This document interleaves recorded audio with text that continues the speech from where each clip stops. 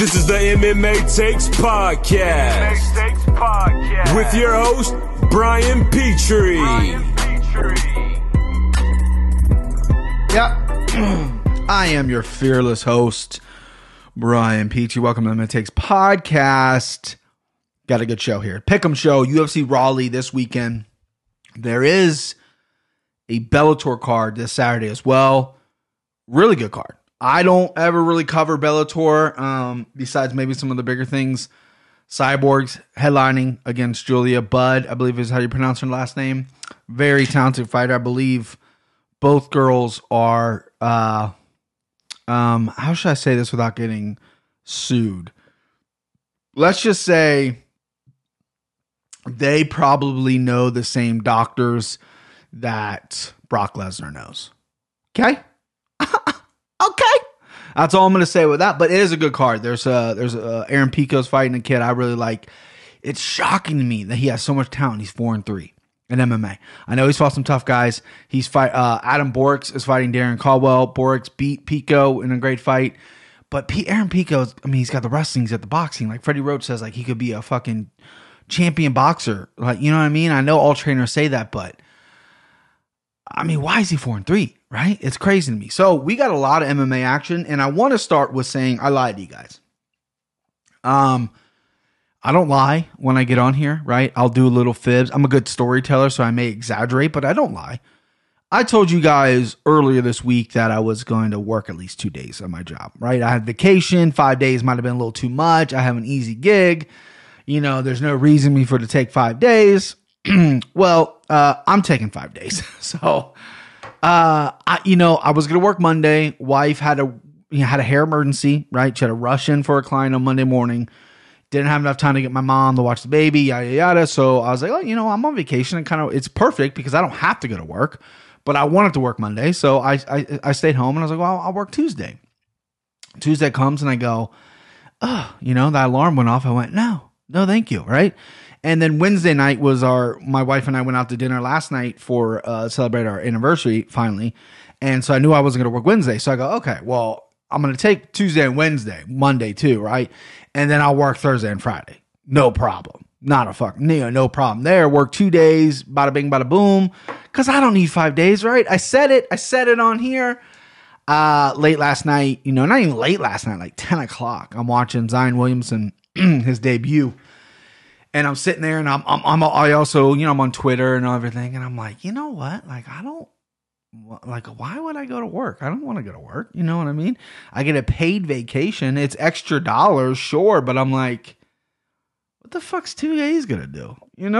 Take the day, right? And then obviously there's no point of working tomorrow. Today's Thursday. So I want to apologize. I lied to you guys. I said I didn't need 5 days. Well, apparently I need 5 days. I'm having a good vacation. And the truth be told is, I'm not superstitious. I'm a little stitious. Michael Scott. It seems like every time I have vacation, something bad goes wrong. Something bad happens, right? Last time I was on vacation, or not last time. Well, last time I was on vacation, I was in Disney World. I had to rush home for a family emergency, right? Didn't get to stay the full week in Disney World with my family. I had to fly home, all that shit. I think I've talked about it. Time before that, we were I was on the beach. That was vacation in the beach. And everything was good. Right? Everything happened pretty well. Time out before that, I had one in August right on my birthday. Went to work one day. I actually showed up one day and then the next day I left and I had to get some things cleared up with my mind and my body and stuff like that. Medically, it was long overdue. So I took that whole week of literally just going to doctors and seeing different people and talking to different people and seeing like what the fuck's going on. Is it mental? Is it physical? Is it whatever? So that was an important week, but that was my last vacation after Disney. And then before that, we were on the beach with the family. Baby got sick, had to drive home early, right? Baby got a fever, whatever it was. Time for that, pneumonia in March. So I'm a little skeptical about taking a full week. I feel like every time I have a vacation, something bad goes happen. So I'm thinking, well, if I go and just work and do my normal thing, something bad won't happen. But that's just kind of crazy talk. So, so I'm going to take the fucking week, guys. Okay. I don't get a ton of days off. I work 5 days a week, every week, and every Monday we'll get a holiday off. But other than that, I'm there. So I'm going to take the week. And I apologize for lying to you guys. Like you guys care. I don't want to be a liar, is basically what we're saying. But this UFC Rally card is a tough card to pick. I swear, I promise you, last year, I got such in the groove of things that I would print the card off. I print the bout sheet off on like a Tuesday. I go over it and I would break down the people I didn't know, right? See some YouTube clips, whatever. And then I would look up the social media, see how their training was, who they trained with. You know, I mean, I would do my part, but most of the time I would just kind of fill it in as gut instincts, and I would look at the records, right? Who they fought, whatever, and then look up a little bit of tape of them. This one, right? Since I guess I have time on my hands this week, I went and bought Fight Pass again. And I went and looked at every fight I could possibly look at. Watch tape on these guys. Even if I know them, I'm going to watch to see what they do. So it's still a really tough card. It is a tough card to pick. I feel like I like every underdog, but I hate every underdog. It's going to be one of those cards. I'm predicting a terrible. Either I'm going to go 10-1. How many fights are there? 12. Either I'm going to go 10-2 or I'm going to go 2-10. You know what I mean? I don't think there's going to be any middle ground for me here. I think there's a lot of wacky fights, and these cards are the types of cards that you could probably make some money on. You can also get burned on these cards pretty badly, but you can make decent money on these cards as well. Obviously, depending on how you're betting. That's where I come in. That's where I help you, right? Funny little story. I'm on a group chat with the buddies at work. And I think I had told them I was working this week. And on Tuesday, I said, I guarantee you I'll be there Tuesday. Or Monday, I was like, I guarantee I'll be there. But or something like that. I said the word guarantee. And I think it might have been, I guarantee I'll be there today. So obviously, early in the morning, I wasn't there. They're firing my phone up. I take a picture of me in bed going, yeah, my eyes are just now open or whatever. And my buddy said, your guarantee to come to work is almost as good as almost as bad as your guarantee MMA locks. Because I gave him Ode Osborne last week, and he's not an MMA guy, and he lost. So fair shot, fair play. That was a clean shot. I laughed. I thought it was funny. Fair is fair. I need to get it together. I don't love giving people picks. My one buddy that I watch fights with, Steve, who's been on the podcast, he loves giving picks out, right? Like a couple guys will message him and be like, hey, who you taking? Who you like, And Steve's a bigger gambler than I am. He's a degenerate. He bets fucking women's, goddamn volleyball or whatever. So he's obviously an MMA fan, and they'll be like, who do you like? And he loves giving out picks, and he's right a lot of the time, right? And I hate giving out picks because if I'm wrong, I feel guilt. There's guilt that is on these fucking shoulders. It's terrible. Should I, let's just dive in, right? I don't know. There's things I could talk about. Oh, one little note here. Loyal listener, Tim Mitchell, got the ending of the podcast right. He was the first one to do it, the only one to do it. So if you're listening to this and you don't know it, or you do know it and you didn't message me, go fuck yourself. So Tim, we had a little exchange on Instagram, or excuse me, on Facebook. Fuck me. How many social medias am I get wrong? Twitter. And I'm going to send him something. I don't know if it's going to be from the shelf or if I'm going to get his t-shirt size and send him a shirt. But it's Roadhouse, guys. Okay. It's when Dalton finally, it's 26 minutes into the film before he punches anybody or does anything physical, right? 26 minutes in, you're waiting for this guy, this big, not really big, this fucking cooler, the legendary Dalton, to do something. 26 minutes in, he doesn't do anything, and then he smashes the guy's head on the table. And the blind dude in the band goes, his name's Dalton. And it's one of the greatest scenes in movie history. You got to know that scene, guys. You got to know it. I know I'm 1,000 years old, but if you're listening to this and you're younger than 25, I'd say maybe 26, go watch Roadhouse. It's the best movie. It's the best, worst movie ever made, right? It flopped at the box office, and since then it has done incredible sales through the roof. Barstool just released a Double Deuce shirt, which I need to buy. I was thinking about making my own Double Deuce shirts, but I don't know how that works. But that movie is all time bad great. I could literally, I watch it all the time. My wife had never watched it. Every time it's on, now she watches it with me. It's just, it's the best. It's the best fucking worst movie of all time. Let's get to these picks. Before I go, this card was it's a decent card. Don't get me wrong. Bellator might have a better card on paper this card's very interesting. The co-main and main event are really, really good fights. There's some also good fights on here, but this was a banger of a card before things got shaken around. So we initially had Frankie Edgar versus Corey Sandhagen, one of my guys. I think that would have been a big coming out party for Corey Sandhagen, because that's Frankie's first at 135. I think Corey could have maybe finished him, or at least looked really dominant in that with his footwork and his long range and stuff. That got scrapped because Frankie fought the Korean Zombie. Bevon Lewis versus Alaman Namadoski. Daquan Townsend stepped in to fight Bevon. He's still on here. Brianna Van Buren. Ooh, I got eyes for Brianna Van Buren. She is very nice. I can't believe I'm still doing Borat, but every time I see a pretty girl, I don't want to be like super derogatory, so I just go, Borat, who is a creep, but whatever. She was supposed to fight Hannah Cifers. Hannah Cifers or Van Buren pulled out. Josh Emmett versus Honor Allen, which would have been a classic. Emmett pulled out. And then Nick Lentz versus Nardini, which would have been another talented fight, but I actually kind of like the Nick Lentz fight now when he's fighting Honor Allen. So let's dive in. Tough card to pick. Before we go, let me take a little swig here. Let me take a little drink. Sorry, I know you guys don't like me drinking in the mic. The ASMR, I'm probably sending chills down your spine, or misophonia, or whatever the fuck it's called. I apologize. That was a good drink. Brian. Good drink. Okay. First fight of the night. Fight that I'm actually looking forward to a lot. Nate Landwehr. And I think I'm pronouncing his last name right. 13-2. He's a minus 120 favorite. He's fighting Herbert Burns, who's 9-2, minus 110 underdog. Pick'em fight. When this fight first, the line showed up, Nate was the underdog. Now a lot of people don't know who this guy is. I didn't know who he was. Had to look him up. Herbert, coming from the Contender Series, submission guy. Very, very talented submission guy. Has a decent overall game, but his game is submissions. Nate, kind of interesting guy here, right? So he's a Tennessee boy, right? Fighting out of Clarksville, Tennessee, but most of his fights, if not all of them, have been in M1 Global or M1 Challenge, whatever you want to call it. His last 5 fights, he's been over there fighting fucking Russians, right? And he's a wild man. If you look up his YouTube highlight reel, like he's ripping his shirt off and flexing and stuff, he's kind of a goof. Decent skills, has good cardio. He's a 145er. If you didn't know, sorry, he's featherweight. It's impressive when you go over there and you beat Russians at M1. Like, they don't want Americans really to do well over there.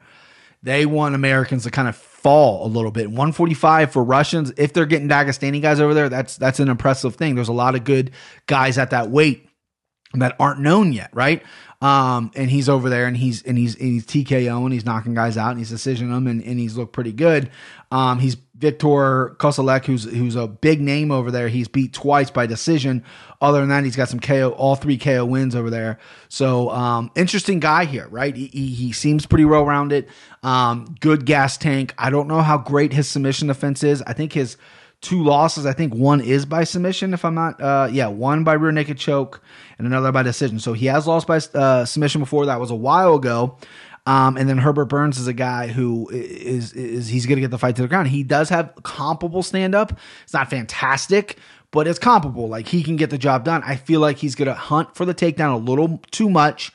If he gets it, Nate's obviously in trouble. Again, I don't know a ton of Nate. I couldn't find full fights of him on N1. I did watch one of the full fights. It was one of his decision wins. Looked pretty good. He does have a good gas tank. His punches aren't his striking isn't super explosive, but it's consistent. It's in your face. It's not bad, but it's not like lights out stuff. He does have a lot of his KOs are kind of more overwhelming stuff where the guy breaks down, he kind of overwhelms him and TKOs him either on the ground or on the feet. I like this kid. I like his personality. I like his training montage, which I'm hoping he put together, at least someone in his team put together. It was like really cheesy 80s music. Let me see if I can find it, just so you can hear the music. I know you can't fucking see it, but the music was perfect. And just imagine this guy, the whole time wearing fucking wearing like sunglasses. Okay, so I think this is the one right here. Let's see. Yeah, here we go. Yeah. I mean, look at this. Listen to the music. That's him just winning. Ah, son of a bitch. Yeah. There we go. Listen. Oh. So he's flexing right now. Sorry if you heard my phone ringing. It's connected to my goddamn computer. Okay, this isn't what I want. I'm gonna play it. So anyway, right now he's flexing with yellow sunglasses on. Just a second before that, he's wearing orange sunglasses. He's got the M1 belt holding up, pounding his chest. Here we go, right here. I mean, this is the best right here, right? Every yellow sunglasses, just ripped his shirt off, flexing at the camera. Now they're showing the guy he's fighting. I mean, it's just the best. It's just the best. I'm hoping he put that together. Who put that together? Okay, M1 Global put that together. So maybe he didn't have much say in that. Maybe, Russian guys just really love 80s music. But I'm taking Nate, and I'm solely taking him. I know that was a long walk around here. I might do a video pick on him. I'm not really sure yet.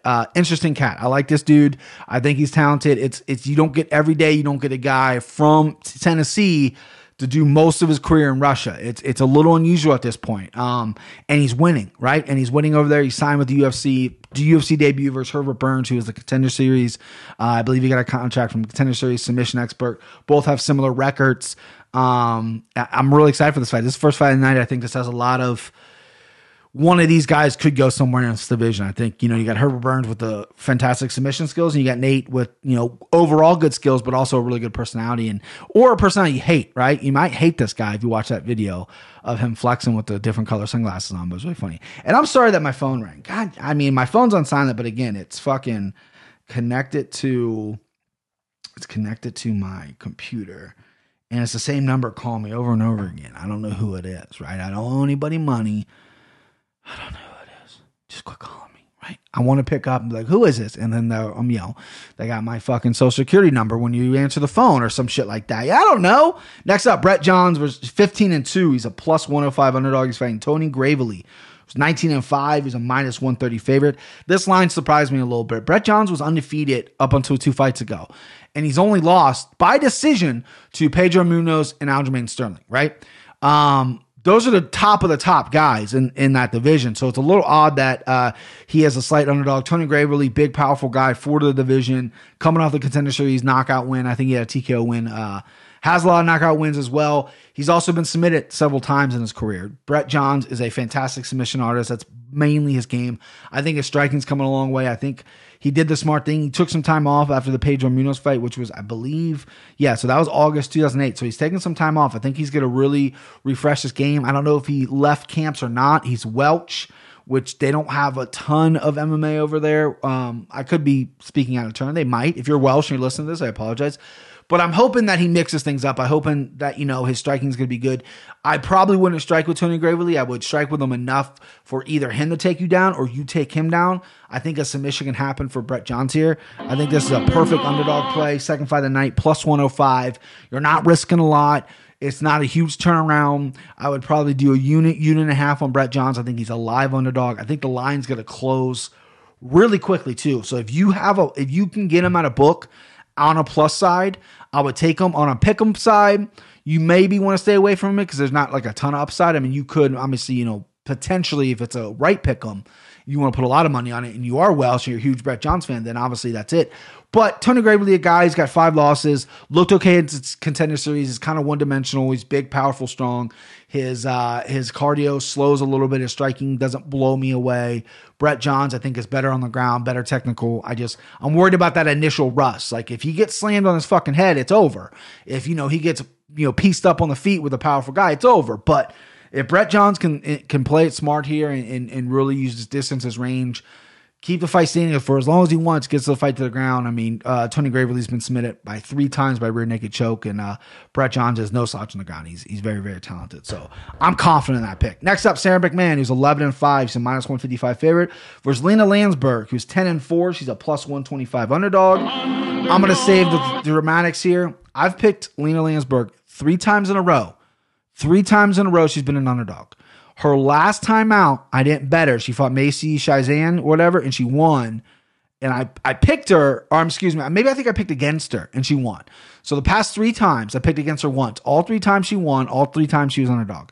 Sarah McMahon, good wrestler, talented fighter. I feel like I haven't seen her in a while. I don't know when the last time she fought. Let me look at her record. I feel like it's been forever, but maybe I just haven't been paying attention. Okay, so she fought in That's grappling. Okay, so she hasn't fought in the UFC since almost 2 years ago. February 24th, 2018, she lost to Marion Reneau by triangle choke. And then the rest of her bouts are all grappling bouts. So Lena Landsberg's a little hotter right now. She's more consistent. I think, she's kind of finally putting it together. She's got a good record, right? I mean, just 2 fights ago, she was 8-4, which isn't the best record. 10-4 is a much better record. You know what I mean? Those 2 solid wins, and she's beaten some really, really tough girls and some girls that were heavy favorites, and she came out and won, and I respect the shit out of that.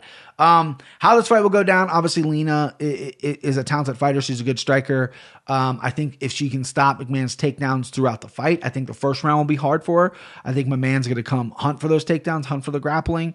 If Lena can survive the first round, I think Sarah slows down and Lena can piece her up. It's going to be a close fight, going to be a decision. I wouldn't bet heavily on this. I do like Lena as an underdog there at plus 125. That's an interesting number. She's coming up hot. She's on a streak right now of underdog wins, and Sarah McMahon has been very inactive. So, this is MMA. This isn't grappling, baby. I like Lena. I like Lena to win this fight.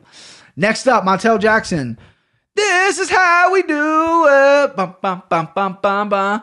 This is how we do it. It's Friday. Sorry, I apologize. Every time I see Montel Jackson, I think of Montel Williams with his fucking song. It's amazing. I mean, is it Montel Williams? Yeah, Montel Williams. Yeah, this is how we do it, man.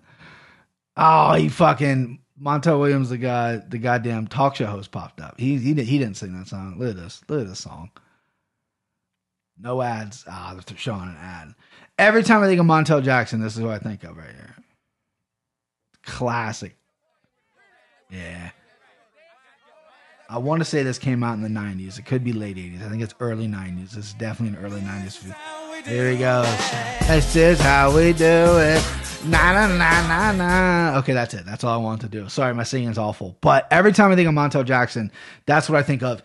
And it's a shame. It's criminal that he doesn't come out to Montel Williams.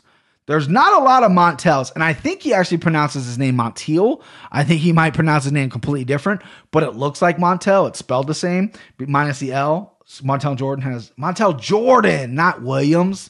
Montel Jordan. So that's what it is. It's even closer. Montel Jackson, Montel Jordan. I'm stupid. Anyway, he's 8-1. He's a huge favorite. He's minus 650. He's fighting Felipe Corrales, 9-1. He's a plus 425 underdog. I like Montel. I know you might think I was teasing with him right there. I think he's a very talented fighter. He came from the Contender Series, looked really good. Good wrestler, good striking, good submissions. He's coming off a quick submission win he's coming off a decision win over Andre Sukuman, a quick submission win over Brian Kelleher. His only loss is to Ricky Simone by decision. It was a very close fight. Guy's a good wrestler, good grappler. Striking's come along. He's at that camp in Milwaukee that's not Duke Roufus, right? There's a little camp up there I was just talking about this Saturday that they're doing really good. I wish I knew the name of it. Felipe Corrales, he's 1-1 in the UFC. I believe he's 1-1 in the UFC. He might be. 1-1 in the UFC. Lost to Gerardo de Freitas by decision. The split decision, Domingo Pilarte, which I think he lost. I think he lost that fight. He obviously has a chance to win, right? He's flashy. He can knock you out. He can submit you. That's just the most generic thing ever because that can happen in all MMA. But I just think Montel is he's big for the weight. He's strong. He's not flashy at all. He does everything right. His submissions are really good. His takedowns really good. He's always in the right spot with his hands, with his feet. He's never like out of place. He's not super wild, but he does have good striking. You would think he would have a little more power. I think that's going to come with his striking. As his striking progresses, the power will come because he's a big dude for the weight. I figured he'd have a little more power than he does, but I think he's a solid prospect. I was impressed with him on the Contender Series. I know he got, he didn't get the contract, or maybe, he didn't get the contract because all the fouls or whatever, but I thought he did really, really well. I'm excited for this kid. I think he's got a real spot here. I think he could, maybe crack, if he wins this and wins the next one, crack the top 15, crack the top 10 and get some real big deal fights. Maybe rematch Ricky Simone down the way. Obviously I'm all over Montel. However, do not bet this fight. Minus 650 is crazy. We all learned our lesson with Roxanne. If I'm gonna recommend anybody, I'm not gonna recommend Montel, even though I think he's gonna win. I'm not going to tell them to go pick Felipe at plus 425. I'm not going to do that, but I mean, if you want to throw a couple bucks on like a random parlay, if you're down to your last $5 and you're like, I need to win big, Hail Mary effort here, maybe because of the number. But, there's some other big numbers on this card as well that you might be able to get, a little bit more bang for your buck. I just think Montel's that better of a fighter. So I'm going Montel. Next up, Justine Kish, who's 6-2, plus 130 versus Lucy Padova. And I have never seen a women fight more deserving than this. Maybe you like spaghetti and meatball? The biggest bowl of spaghetti fight I've ever seen. Lucy Padova is 0-3 in her last fights. Justine Kish hasn't fought since 2017. I think she has one win in the UFC. This is just filling contract at this point, right? This is the UFC going, well, we technically have to give them fights. I'm not going to break down this fight because there's more fights I want to talk about. Lucy Padova, I guess, is going to win, right? She's the favorite. I picked the favorite. Justine Kish was the girl from The Ultimate Fighter many years ago with a knee injury. I think she's okay, semi-talented. I just think she doesn't fight enough, right? And Lucy Padova has lost her last 3 to, really tough girls. So I'm going to go Lucy just because of even though she's losing, she's fighting top competition and she's more active. And Justine Kish isn't. That's it. But man, that's a bowl of spaghetti fight right there if I've ever fucking seen one. So next up, Arnold Allen, who's 15-1. He's a minus 265 favorite. He's fighting Nick Lentz, who's 30-10-2. He's a plus 205 underdog. Now this fight really gave me fits. Now we're starting to get in the meat of the card and it's starting to get a little tough for your old boy here. Guy's starting to get a little tough. Starting to get a little hot in here. I don't love Nick Lentz. I never have. I thought he was a guy that if he didn't get to dictate the fight, he'd lose, right? No matter who he fought. If you stuffed a couple of his first round takedowns, he's going to lose, right? He was a one-minded fighter. He fought in Minnesota. He trained with the Sean Shirk guys in Minnesota. I can't remember the coach's name, but he was up there for most of his career. Switched to American Top Team, I believe American Top Team, for a couple fights. Now he's at Hard Knocks 365 with Usman and Henry Hoof and those guys, right? They've improved his stand-up. His head kick's really, really nice. His striking's coming along. He's not such a one-dimensional fighter as he was in the past. However, he does gas a lot. His wrestling, and he slows down quite a bit. He did not look good in his last time out against Charles Oliveira. He got knocked out. Charles Oliveira's on a crazy run right now, so that's not the worst knockout in the world. I know they had like their trilogy fight. It was kind of I remember that fight got announced. I go, why would Charles Oliveira accept this fight? He's already beat Nick Lentz like twice. Like, what do you got to prove here? But he knocked him out. He stopped him, so he proved a lot.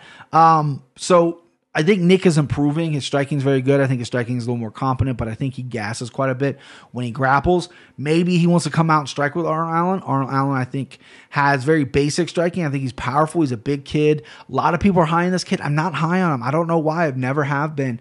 I think he squeaks by with some of his fights. I think he's hittable.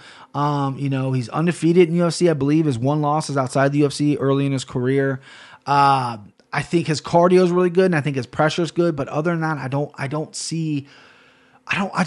know what it is. I don't love this kid. Like I think he's got like 1 or 2 finishes in UFC. He's not like the biggest killer in the world. I don't know. He's young enough, and I get it. England needs a guy.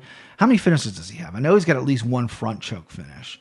So he front choked the shit out of Maz Burrell, and then he's got a guillotine choke over Alan Omer. And then he's got a doctor stoppage over Paul Cook, but that was in the UFC. So he's got 2 finishes in the UFC. His last time out against Gilbert Melendez, his striking looked very good, which I'm thinking Nick Lentz, since he gets tired off the takedowns, maybe he's going to want to strike a little bit with Arnold Allen. I think that's probably the best way to go.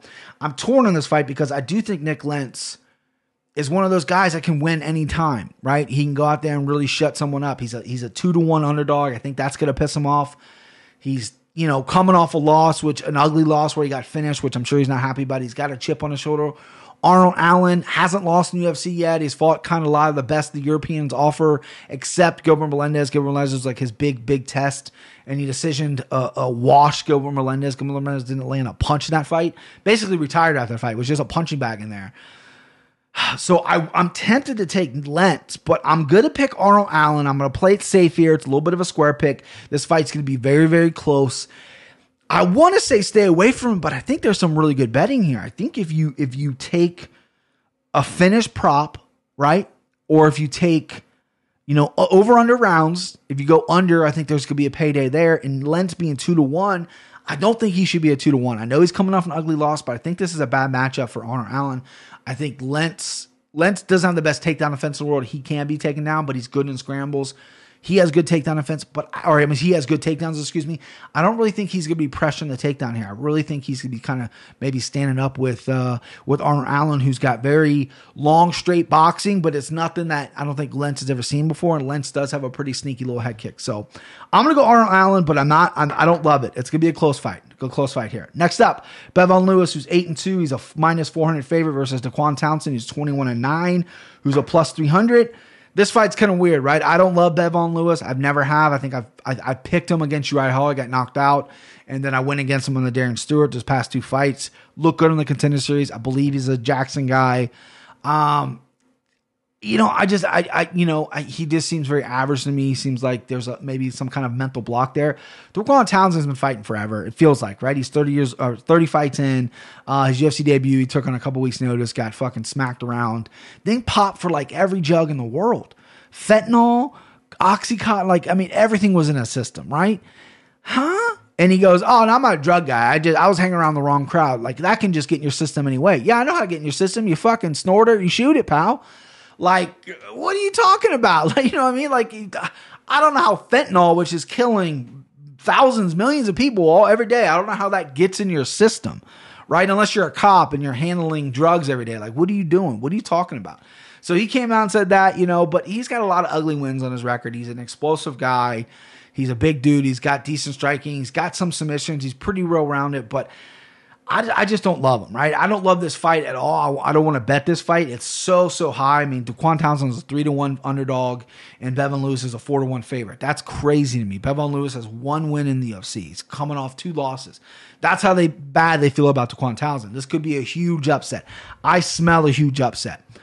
I'm picking Bevon, even though, again, another square pick for the square guy. However, I'm staying everywhere away from this bet. Even if I want the action at plus 300, even if I have a little inkling that this could be upset city, I don't want it, right? I don't want it because I'm just nervous about this fight. This could be a fight where Bevon comes out, knocks him out in 3 seconds, or it's a war where he gasses like he did against Uriah and fucking Daquan knocks him out. I don't know. I don't want to bet for a drug guy because he can come in with cocaine in his system. You can't feel anything. Who fucking knows? Bevon, I think, is disappointed. Severely disappointed. So I'm staying away from this fight. This is a no bet. I literally wrote on my paper, no bet. No bet this fight. On my side. Now, if you want to take it, go ahead. But officially, for the record, I'm picking Bevon. Next up, you have Jamal Hill, who's 6-0, minus 135 favorite. He's fighting Darko Stosiak, who is 13-3, plus 105 underdog. This line's moving a little bit. So this is the second hardest fight for me to pick, right? I like Darko Stosiak. I think I betted him on every single one of his UFC fights, right? Maybe his last one I didn't do, but he's lost, right? His 1 win in the UFC, he TKO'd Jeremy Kimball, which, I think I could do with, I think I can knock out Jeremy Kimball. Shout out Jeremy Kimball, who I don't know, but I'm calling you out, kid. This kid kind of disappointed Darko, in my opinion, right? Jamal Hill's a guy 6-0. Now, I've been burned by guys coming off the Contender Series with a really, really young record like that, right? I rewatched his fight today in the Contender Series. He looked pretty good. He looked a little shaky with his hands in the first round. He kind of keeps his chin up in the air, but he does have a really good left kick, really good left straight. He's aggressive. Looks like he has strong hips. Not the best wrestler in the world, but Stosiak is kind of a guy that, keeps it high and tight, keeps his elbows tucked in, protects that body. Doesn't blow me away. He's explosive, but that's it. Jamal should be able to pick this guy apart, right? He should be able to land kicks, land head kicks, land straight lefts. Darko's a tough dude, but this could be a decision win from Jamal if he has gas, if he can move around, if he can watch out for the big shots. Darko does have a judo background, so he can take this fight to the ground if he wanted. I don't know if he's going to want to do that or if he can. Jamal's bigger than him. I think Jamal's 6'4", Darko's 6 foot. It's going to be obviously a reach advantage for Jamal. The only reason I'm hesitant, Jamal's a slight favorite, which minus 135 is a really good line, right? If you're all in on Jamal Hill. And I kind of am. I think he's talented. I think he does have some power. I think he's really raw and green, but I think they can clean that up. I don't know where he's fighting out of. I should look that up. Who is he? What team? Michigan. Okay, so fighting out of Michigan. I'm not sure who his camp is. I haven't looked him up on social media, but I'll have to look up who he's training with in Michigan, because Michigan isn't like the biggest hotbed for MMA. There's not a lot of ton of. I mean, there's great boxing gyms up there, but there's not a ton of MMA gyms in Michigan that are like world renowned, unless I'm forgetting one. But Odie Osborne was 5-0, or excuse me, Alexa Kimura was 5-0. He looked very sloppy. Odie Osborne had a great record coming to the Contender Series, and he dropped an egg against a more experienced guy. Darko Stosiak, 16 fights, former champion over there in Europe, heavyweight champion. He's cutting down to 205. I'm going to take Hill. I like Hill. I think he has the skills to do it. I love this fight to bet as well. Either side, either way you want to go. I'm leaning Hill just because of his high kick. His left high kick is really dangerous. His left straight's pretty dangerous as well. He keeps his chin a little high for me. Darko does explode with a good right hand. And I obviously haven't seen Hill off his back. He didn't really get put on his back on the Contender Series. He's young, though, right? He's just so fight young. He's only 28, right? 28's not super young, but only 6-0, right? That's not a ton of fight time, but he's very confident. His fight with the Contender Series, he's very confident in his skills and shaking his head at kicks and, kind of waving them on. There's some fouls that weren't fouls or whatever. It was an entertaining fight. So I'm going to take Jamal Hill, and I like that. That's one of the fights I might talk about on my video. I don't know. I have it kind of highlighted here. I got to think about it a little more. Okay, next up, plus 145, Hannah Cifers, 10-3 versus Angela Hill, who's 10-7. She's a minus 175. Angela Hill, this is a perfect spot. Angela Hill take this fight on short notice and leave with a win or leave with an upset. Hannah Cifers, I don't know why I said hanging no Cifers. Hannah Cifers is one of those girls that can show up and win. She has a good record.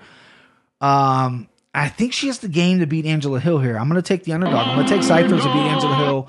Angela Hill's taking this fight on short notice. Hannah Cifers has some good wins. Angela Hill's been in there with tougher competition, in my opinion. But Cifers, his only loss is to Macy Barber in the UFC. Then she has a split decision win on Paulina Viana, and Jodie Escobar, she decisioned her, which was a big win for her. Angela Hill's great stand-up. Her ground game is coming along slowly, but her tie, her kicks, everything's brutal. She's violent in there. I like Angela Hill a lot. She's a must-follow on Twitter. She's very, very funny. But I just think Hannah Cifers might be a little too much here. I think Hannah Cifers, as an underdog play, I like it. I don't love it. I'm probably not going to bet it if I'm being completely honest with you guys. I don't like betting women's fights anymore just because I fucking lose. But, I mean, with a women's fight, Angela Hill, I've seen her get steamrolled before. And I think Hannah Cifers can mix things up with her striking and her grappling to really confuse Angela Hill. And Hill's always in shape, so the short notice really doesn't matter. With cardio, I think it only matters with maybe game planning, right? Because Angela Hill only has one way to win, and that's maybe getting a clinch, keep her on the outside, throw some kicks, throw some hands, bust her up with elbows, get some cuts. Angela Hill's a very talented fighter. But if Angela Hill was the underdog, I might take Angela Hill, but I'm going to go with Cifers just because I think she's kind of a little quiet girl there with that one loss in UFC. And I think she can maybe really shine here. This might put her over here at strawweight. Next up, Jordan Espinoza, 14-6. He's a plus 200 underdog. He's fighting Alex Perez, who's 22-5. He's a minus 250 favorite. Another fight that really stumped me here. Jordan Espinoza is a guy that I took against Matt Schnell, his UFC debut. He got choked out, but he looked aggressive. He looked good. He's a big, beefy wrestler. Was on the Contender Series like 2 or 3 times before he finally got signed. Decent striking. Submission defense obviously needs to work on because Schnell tapped him out. Alex Perez, a guy I really, really like. I like Alex Perez. Good striking. His first fight in the UFC was against Jose Torres. Excuse me. Was it against? No. His first fight I saw in the UFC was against Jose Torres, and he knocked him out. He's got a win over Kevin Gray by choke, Carlos D. Tomas by Darce choke, Eric Shelton by decision, which is not an easy win. His only loss in the UFC is to Joseph Benavidez in round 1. Benavidez caught him with a big punch, and remember that? He finished him twice, kind of. It was kind of a weird thing by the ref. He rebounded after the Benavidez loss and beat Mark De La Rosa by decision. Perez is a sharp kid. He's got good stand-up. He's got a lot of wins by submission. Espinoza is a big dude. He's going to try to steamroll Perez. I hate the line, right? I hate the line. I'm thinking about taking Espinoza at plus 200, but I like Perez's skills. I like his skills, so I'm going to go Perez minus 250. I think Perez is little bit of a favorite, too big of a favorite in my opinion. I think he should maybe be at minus 185, 190 tops. I think Espinoza should maybe be at plus 150. So you're getting a good number next to Espinoza, who can easily ride this out with just a 3-round decision. Take Perez down. But I think Perez is prepared for that. I think he's got good skills. I think he's out of Team Oyama, which has good cardio, good wrestling, people that come out of that camp. So I'm going to go Perez. Nothing flashy. It is what it is. I think Perez can catch him with either a submission or a punch, and I think he put him away. I think it'll be a very good fight. I do. I think it's going to be an interesting fight. Co-main event time. Rafael dos Anjos, who's 29-12, minus 260 favorite versus Michael Chiesa, 15-4, plus 200 underdog. This is the fight, the hardest fight to pick on the card, in my opinion. The hardest fight to pick on the card. I almost picked the heavyweight fight because the heavyweight fight to me is easier to pick, the main event, than pick this one. I've left this blank. I want to talk it with you guys out. I'm going to take a drink. Okay, I'm going to take a drink. How long are we running here? I feel like I've been talking for 2 years. 40 minutes, that's not bad. You guys can listen to me for 4 minutes. All right. Got that done. Whew. Tough fight. Tough fight to pick because I think Chiesa's looked really good at 170. I follow him on Instagram. He looks beefy. He looks big. He looks strong. He's long. He's a good wrestler. He's good on the ground. Better on the ground than I thought. He's got a lot of submission wins over some good guys. Problem is, he also has given up a few submissions against himself, right?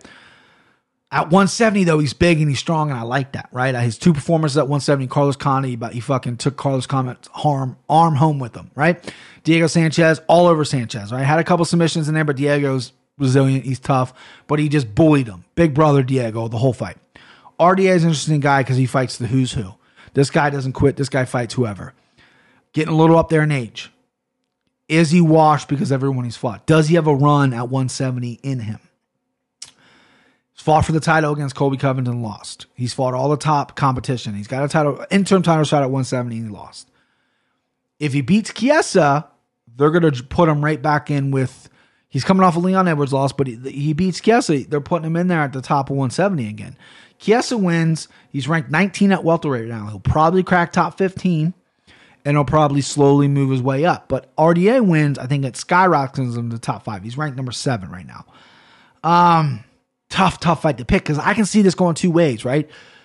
RDA doesn't have the best takedown defense, but he's got great kicks. He's got great punches. Chiesa does not have the best striking or striking defense. I can see Chiesa getting his fucking leg chewed up and going to the ground and it's just too much. It's too much for him. I see him getting TKO by leg kicks.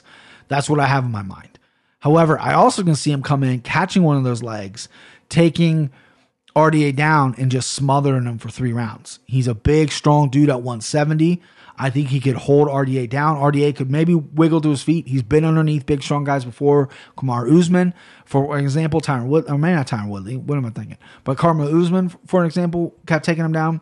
RDA just never has had good takedown defense. His submissions are very good when he's on top. Not great off his back. He's not a killer off his back. Chiesa has great submissions on top as well.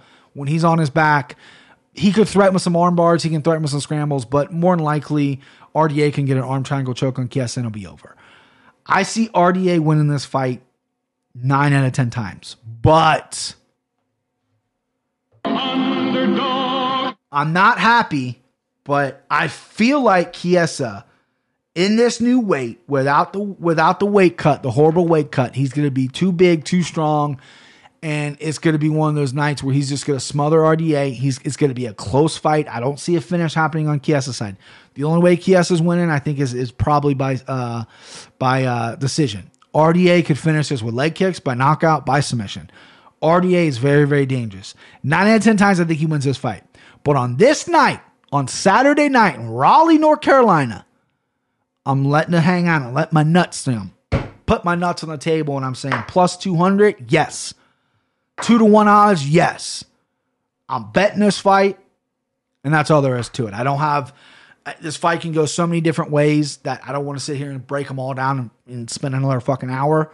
I see Chiesa taking some early leg kicks, closing the distance, getting in a clinch, getting a body lock takedown, double leg takedown, chain wrestling, get him down, dominant positions. He'll get mounted at one point. He'll get his back. Probably can't finish RDA. RDA is very tough to finish with submissions. Rough him up. Enter the first round. Second round, comes out. RDA still kicking those legs, kicking the body, kicking the head. He's going for a little more aggressive now. Chiesa works the takedown, dominant position. RDA might maybe work his way back to the feet, but Chiesa dumps him again. And in the second round, third round, RDA's got to let it all hang out. However, he's a little tired. Chiesa's probably a little tired as well. This is the third round that RDA could win. He could finish him with them both being tired. I think Chiesa is going to get a takedown. He's going to smother him. It's going to be a very, very close fight. That's what I see happening. That's what I envision. I also envision leg kick stoppages by RDA. So what the fuck? Well, my brain's all over the place. All right, main event time. Curtis Blaydes, 12-2, minus 250 favorite versus Junior Dos Santos, 21-6, plus 195 underdog. I love this main event. I love this. Right? Like Curtis Blaydes, his only 2 losses in the UFC are to Francis Ngannou, right? That's not a bad guy to lose to. Junior Dos Santos is very Francis Ngannou-esque, right? He's a little bit of an older version of Francis Ngannou, but he does have big one-punch power. That seems what's the problem with Curtis Blaydes. Junior Dos Santos hasn't shown great takedown offense. We all saw in the Cain Velasquez fights.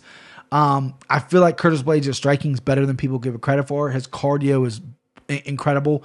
I see him taking this fight into deep waters. I see him maybe finishing Dos Santos on top, getting on top and throwing those elbows, a la what he did with Alistair Overeem. Blaydes is a fucking beast. He's strong. He could get caught. He can get caught with the uppercut. Junior Santos has great boxing. I feel like he's slowed down a little bit.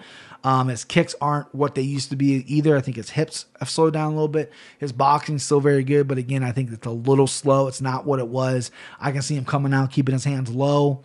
I think he'll take a shot from Curtis with a right hand or a left hook or whatever. Curtis does throw some decent kicks as well.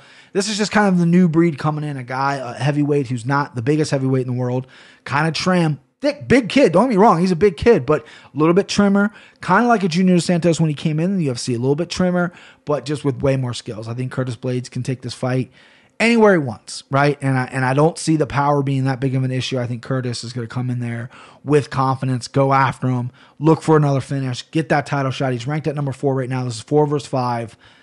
I mean, he needs to go in there. He didn't have the greatest win over Justin Willis. That was a little letdown because that was kind of a bad blood fight. But I think if he goes in there, finishes Junior Dos Santos after DC and Stipe finish their business, he's got to say DC beats Stipe. DC's going to retire immediately. The heavyweight title is going to be up in there, right?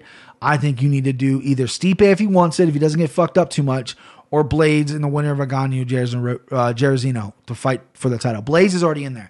Think of this as a tournament. If DC wins, that might be the best option for Curtis because the title is going to go up in the air. And then if Stipe loses, he'll need to take some time off. He's not going to jump right back in there.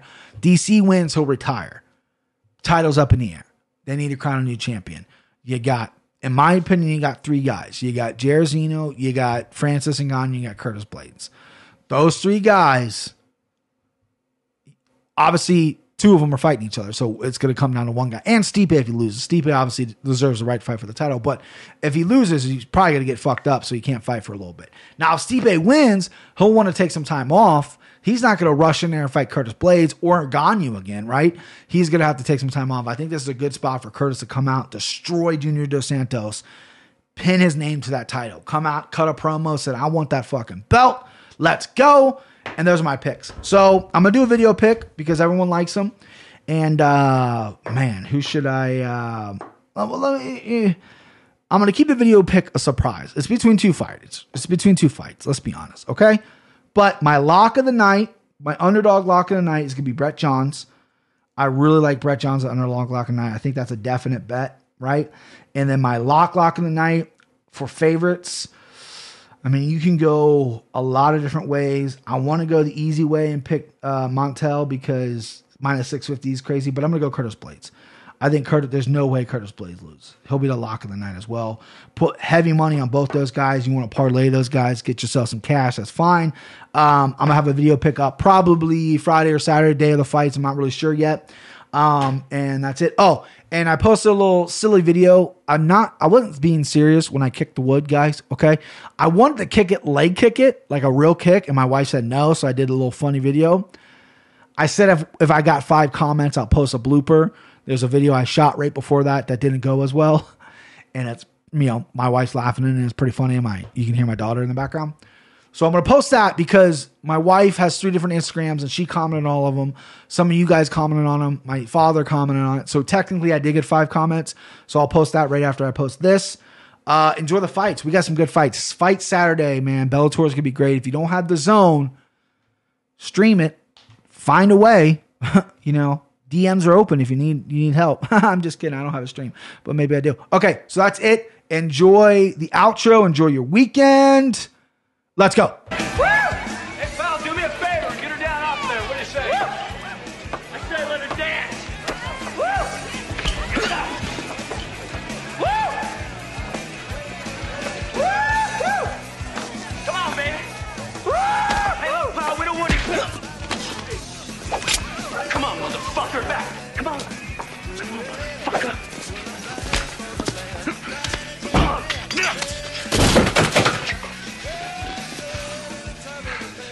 Escort this gentleman to the door. Come on. Do you see that shit? That's Dalton.